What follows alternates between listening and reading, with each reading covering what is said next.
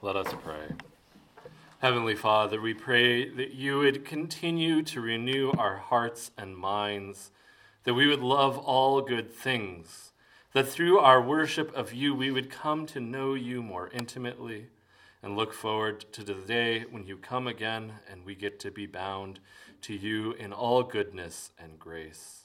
Let the words of my mouth and the meditation of our hearts be always acceptable in thy sight, O Lord, our strength and our Redeemer. Amen. Please be seated.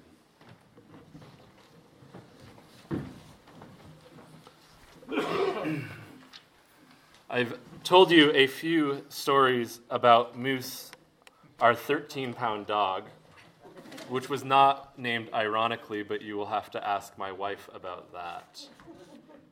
Moose was a street dog in Mexico for some amount of time, and I've noticed something interesting that he does.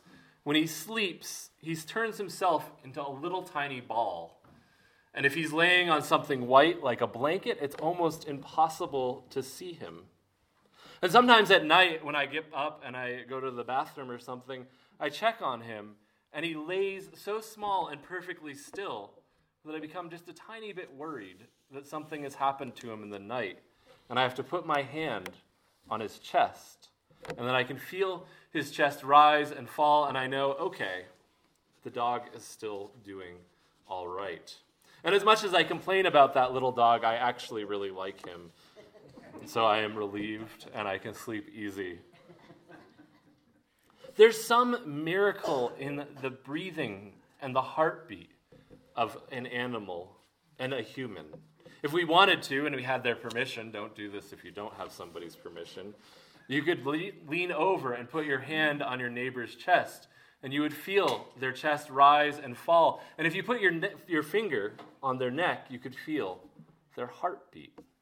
This happens without our thinking, I need to breathe. This happens without us thinking, I need my heart to beat so that it pushes blood through my body. It just happens. I once confessed to a bishop who was also a good friend of mine that the liturgical year was much like this for me. It just sort of happened. Some people are really good about knowing, oh, today is the saint's day of so-and-so, and tomorrow is this and that, and then on Sunday we'll celebrate Advent. But instead for me, Ronnie emails me and says, you remember Sunday's Advent? And I say, oh yeah. The liturgical year, you see, is something like breathing. It just happens. We don't need to think much about it, but it reminds us again and again of Christ's life, his coming into the world, his life, his death, his resurrection, and that which he taught us. And the liturgy, likewise, is like this. It is as though the heartbeat, which pumps blood through our spiritual body, keeping us alive, renewing our minds, and drawing us closer and closer to Christ. St. Paul writes in his epistle to the Romans, be transformed by the renewing of your mind. And this is what the liturgy does for us if we allow it.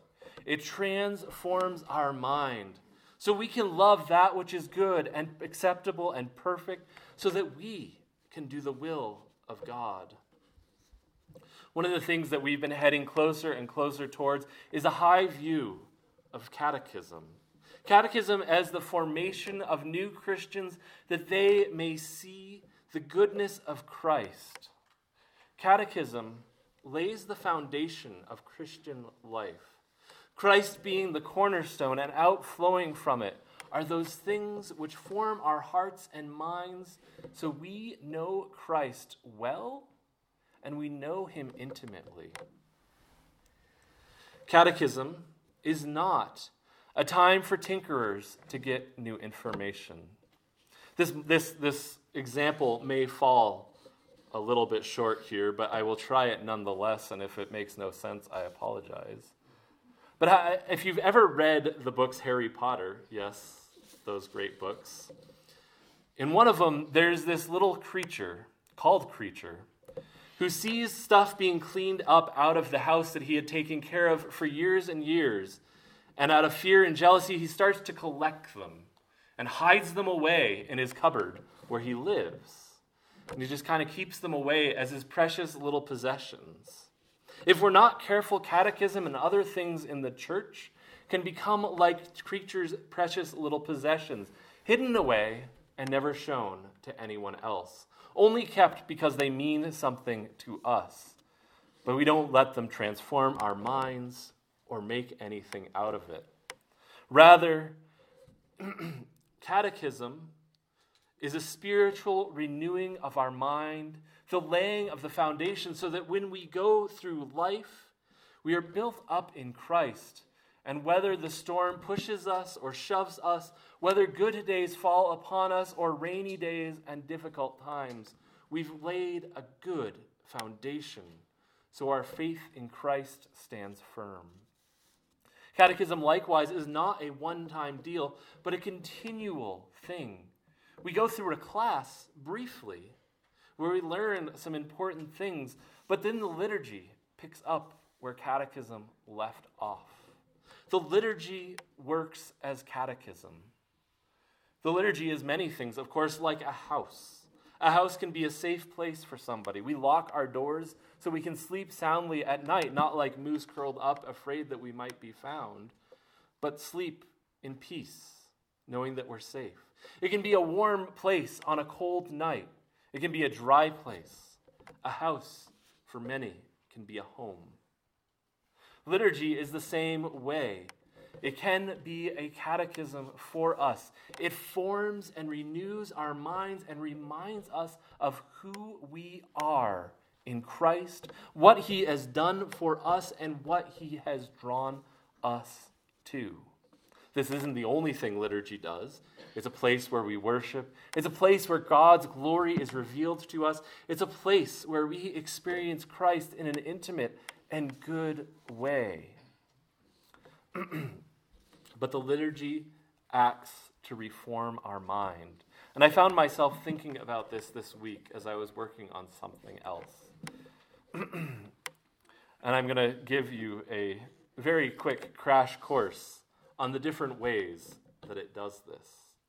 After we start our opening prayer and enter into what is called the liturgy of the word, we hear the law, whether as we did this morning in the summary of the law, that you shall love the Lord thy God with all thy heart, with all thy soul, and with all thy mind, and love your neighbor as yourself. Or on other Sundays when we hear the whole Decalogue spelled out before us, point by point by point, and we pray, Lord, have mercy upon us and incline our hearts to keep this law. This hearing of the law reveals the nature of our heart and reminds us of our need for Christ.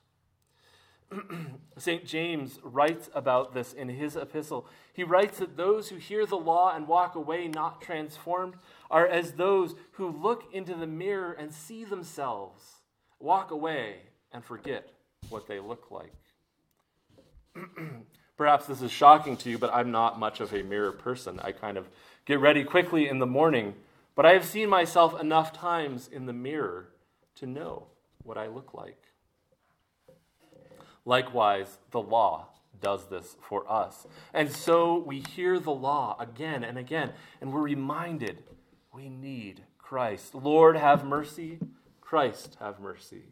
Lord, have mercy. And then we hear the Old Testament proclaimed. We are reminded, as Christ told us, that Abraham looked forward to his coming. St. Peter told us that the prophets who we heard this morning read looked for the day of salvation which we so enjoy. We see God, we are transformed as we are reminded that God is faithful to his word. This starts even at the beginning in Genesis 3, as God promises one will crush the serpent's head. That one is Christ who has come to set us free. The Psalms we worship as we worship through with the faithful throughout the ages. The Psalms have been the prayer book of the people. We worship as Christ did even, as we recite a psalm or two every time we gather together. Psalm 96 also tells us that we worship the Lord in the beauty of holiness, and the Psalms transform us and remind us of how beautiful God's holiness really is. The epistle, the church's earliest instructions to one another. In fact, in 1 Corinthians 11:1, Paul tells the Corinthians to imitate him as he imitates the Lord. It shows us the instructions of the apostles as they spell out what it looks like to live in Christ. And then finally, we get to that glorious reading of the gospel. We meet Christ. We meet Christ face to face. The gospel as Mark 1 starts, is proclaiming that this is the gospel, the good news of Jesus Christ, come into the world. And as we read the gospels, we see who Christ truly is. In the creeds, we confess what we believe to be true and what the Lord has shown us. We are transformed as we confess we do believe in Christ. And then the sermon, everybody's favorite part. Thank you. Helps us to understand. Philip was walking along the road in Acts, and he comes upon this carriage where he sees a man reading out of Isaiah. And he asks the man what he's reading, and he says, "How can I understand unless somebody teaches me?" We have the sermon so that we can be taught. How can we understand unless someone teaches us? We are transformed as we are instructed in the Word. And then we enter into what is called the liturgy of the faithful. In the old days, it used to be that you would kick the people out who had yet to be baptized and confirmed. They could stay through the sermon, and then it was time for them to go home. But we are not that way today. But that is where that term, the liturgy of the faithful, comes. During the liturgy of the faithful, we pray together because we are transformed by prayer. Prayer alone and corporate prayer. We are drawn together and drawn to the foot of the cross as we offer our prayers for our country, for one another, for our church, that we may give those hopes and dreams and sorrows and heartache all to the Lord. Prayer transforms. We confess our sins together in the confession. We confess to one another and to God that we are sinners, that we have fallen short of the glory of God, which is why we confess as one body. We say, "I have sinned and fallen short." And we say, "Yes, brother, yes, sister, I have as well."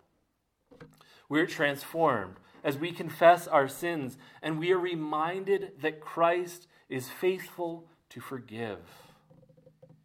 And finally, as we come to the Lord's table, we enter into Christ's mysterious presence by believing and expecting and receiving him in faith with thanksgiving.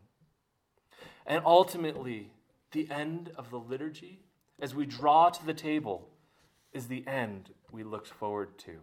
The end of the liturgy as we draw to the table is a foretaste of the table of our Lord, which he is preparing for us.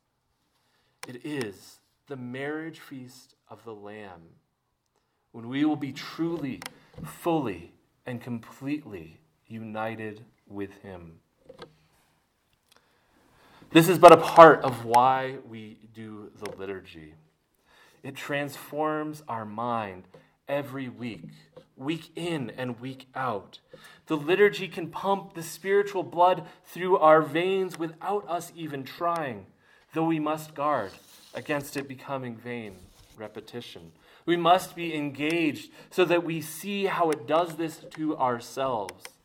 We need to see our sins. We need to be reminded of God's faithfulness to forgive in Christ. We need to see Christ daily proclaimed to our minds and our hearts. We need to hear his word explained and be reminded the point of all this, what we are heading towards, is to be present with Christ through the end. The liturgy is not, as someone warned me once for tinkerers. It is not something that we collect as Creature did in Harry Potter, hidden away, but it is something to transform our minds so that we go home to our homes transformed and into our lives, ready to proclaim Christ. The liturgy is not something cool that we keep for ourselves, but something that speaks into our hearts and minds that we might proclaim him. It is not something that makes us better than our brothers and sisters in Christ who use different liturgies. Whether they be liturgies that are unreformed and full of other things that we don't do in our own liturgy, whether it be those who go to low churches whose liturgies are far more simple than ours. Having our liturgy, a Reformed Catholic liturgy, if you will, it does not make us somehow better. It just makes us humbler because we know where we stand and who we are. It is something that the Lord has used through history, the history of the church, to transform men and women into his people. It is a place where, as I've harped on, is where our minds can be renewed while we give ourselves to worship. Therefore, my dear friends, let us be transformed by the renewing of our minds. Let us be on guard against vain repetition. Let us seek to do the will of God and to know, as Paul says, what is good, acceptable, and perfect. Let us allow this beautiful gift of Anglicanism, the heart of the Book of Common Prayer, to be a tool that God may use to make you his. In the name of the Father, and the Son, and the Holy Ghost. Amen.